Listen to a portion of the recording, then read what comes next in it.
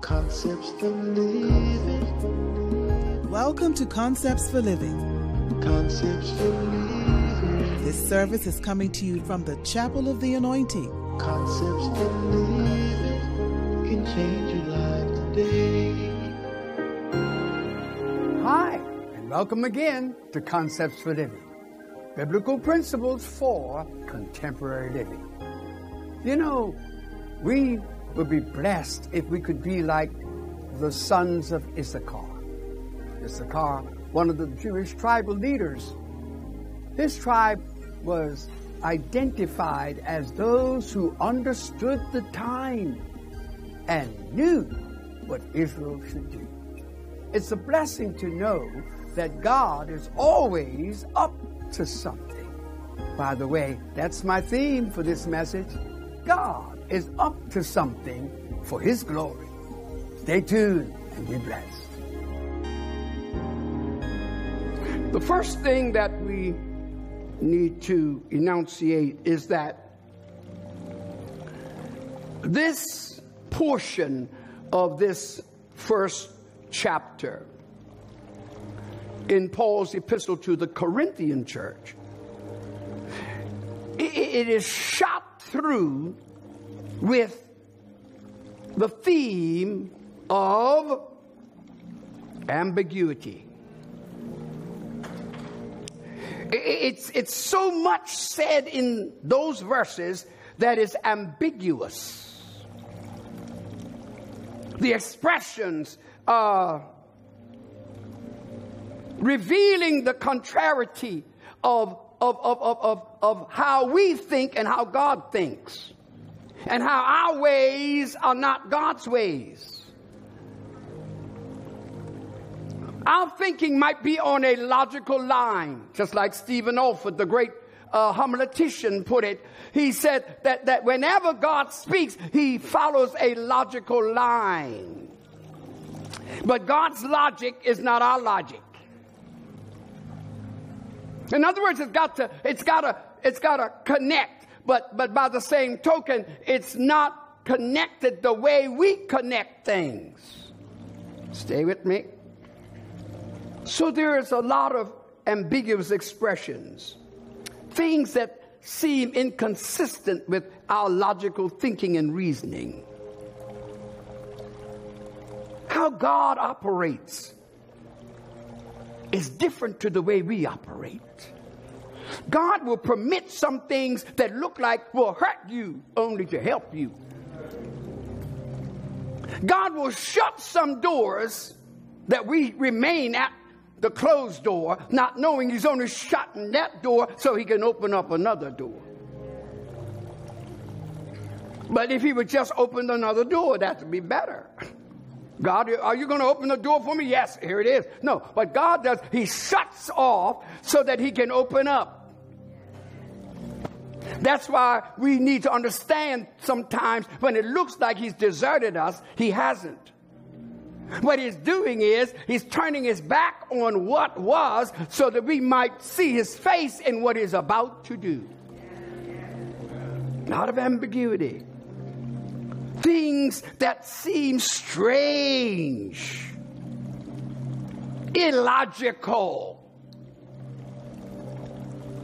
And so as we look into the passage, we're going to come upon what I would refer to as the situation. The situation. And let me just explain it to you. Paul is over in Ephesus. And he's been there ministering. And in the midst of his ministry, some of his companions who went to Corinth and visited the church in Corinth come back from Corinth, and they relate to Paul the condition of the church. And the condition that they describe is a condition of division and contention. Yes, Paul, we went, and this is what we saw. This is what we heard. This is what we witnessed. And this formed the situation for the message this morning. Because what they found was that the brethren, if you read in the earlier verses of this first chapter, you'll see that they're referred to as the brethren, the brothers, or the people of God, the brethren. And amongst the brethren, there was contention. And there was division. And it disturbed Paul to the extent that Paul addresses the issue. Because these are the brethren. This is the church. These are the people of God. Yet there is contention and division. And Paul is disturbed by it, to the extent that Paul now addresses it. Because there were those that made up the crowd in that church, made up the fellowship in that church, made up the body of Christ in that church. But you had the Jewish legalists who came out of the law and accepted Jesus Christ now as Lord. Then you had the Greeks who were there, and they are very much bent toward intellectualism. They are bent toward the sophisticated approach to issues and to conditions. They are the Greeks. So you got the Jews and the Greeks. The Jews are the legalists and the Greeks are the intellectuals. So what they're doing now is pitting themselves one against the other. Every church is made up of individual people. And individuals don't fully understand that you can have your individuality as a person, but when you become a part of the body of Christ, there is no longer that individualism more important than the unity of the body of Christ. You know, we always have 3 points to our messages. The points for this message: the situation,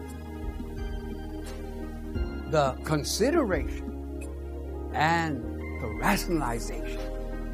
Stay tuned and be blessed as you will see unfolding the fact that God is up to something for His glory. Say, thank God the situation has been addressed. Now, the consideration. Look at verse 26. For ye see your calling, brethren, how that not many wise men after the flesh, not many mighty, not many noble are called. When the Holy Spirit began to open this thing up to me, listen to this. I'm reading from the Amplified Version, by the way. For simply consider your own call, brethren. Not many of you were considered to be wise according to human estimates and standards. Not many of you, what's this now, influential and powerful. Not many of you high and of noble birth. You see your calling, brethren. What we have failed to understand is that God has His church made up of different congregations. God has different congregations with different divine agendas. God has different congregations. When put together, they represent his body, his church. But every congregation does not have the same call, the same assignment. So what God does in this consideration, we got to get it right. That means we have to, we have to be careful that we understand what God is up to. Because what God is getting ready to do is intentional. God intended to do this. That's why he called you. Because you hold a place in God's overall will that's necessary. But when you try to be like me, or I try to be like you, or I copy another congregation way over there, and leave this congregation and jump to that congregation, come out of that congregation, jump over to another congregation, you don't understand. You're messing up God's strategy. Because God has a strategy to reach the world, and he does it by giving each congregation a specific agenda.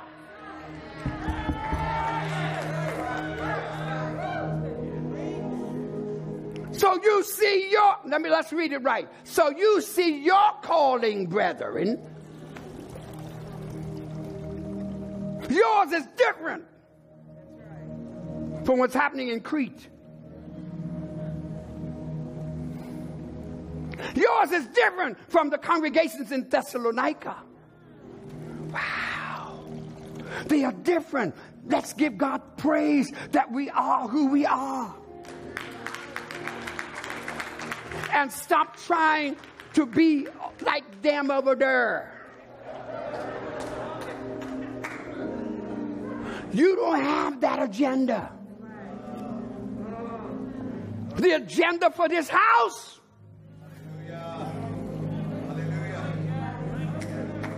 The agenda for this house. Supernatural manifestation. That's why it's so hard. It's because when he breaks,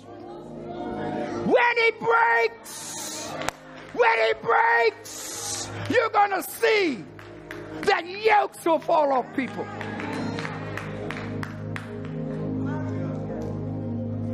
God said, this is your congregation. You're different from the other places. You have to understand that. And if you don't, you're going to be copycatting. God chooses who he uses. God chooses who he uses. Now, what God has done here, and that's why I talk about the ambiguity. It's ambiguous in the sense that what God does is he chooses to operate a certain way. So the people you least likely would call, or the one who will say, yeah, but we're not doing what everybody else is doing. No, not. I just got a call this morning sitting in my office about this from another country. How they know that? How they know where I'm going? God told me to tell you that your congregation is vital, and said some other things that make us unique. We are unique. We are unique in the will of God. But it doesn't make us better than any other congregation. It doesn't make us that we're higher than any other congregation. You just got to know the congregation. You see your calling, brethren.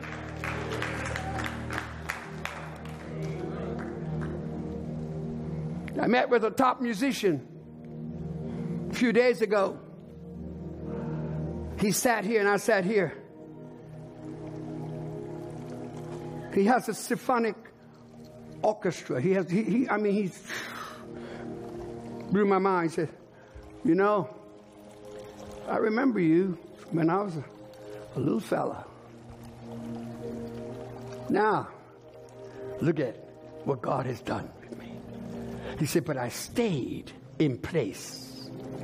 And now God has opened up big doors for me. But I haven't forgotten where I came from. That's why I'm going to do this for you. I said, well, I'll call you. No! Don't you call me. I'm going to call you. When you understand the anointing on this house, you ought not to be disturbed that when you walk into a shop, something goes ahead of you. When you leave, something is left behind you. Now, I don't know what's happening in other congregations. All I know is there's an anointing on us. There is an anointing on us. And I can't afford to let you frustrate God's strategy. Because God's strategy is that He's not going to take the strong to bring them down. He's going to take the weak to bring down the strong. He's going to take those who you least would have expected to use them in a mighty and majestic manner. That's why right now I think you need to get identified with truly who you are. Because if you know who you are, you won't be popping here and popping there and running here and jumping there and saying this and doing that. You won't be doing that because you know you're unique. God wants to show some stuff. What God wants to do is show you. He wants to use you in such a way so that when it's done, nobody will question. Only God could do that. Well, as always, it's a privilege, and it is indeed a blessing to be able to bring you a word in season and to let you know that right now, God is up to something supernatural, something extraordinary. God is up to something so that He may get the glory. God is up to something. So until next time, when I shall come to you with more biblical principles for contemporary living, may God bless you and yours. Concepts of living. Concepts of living.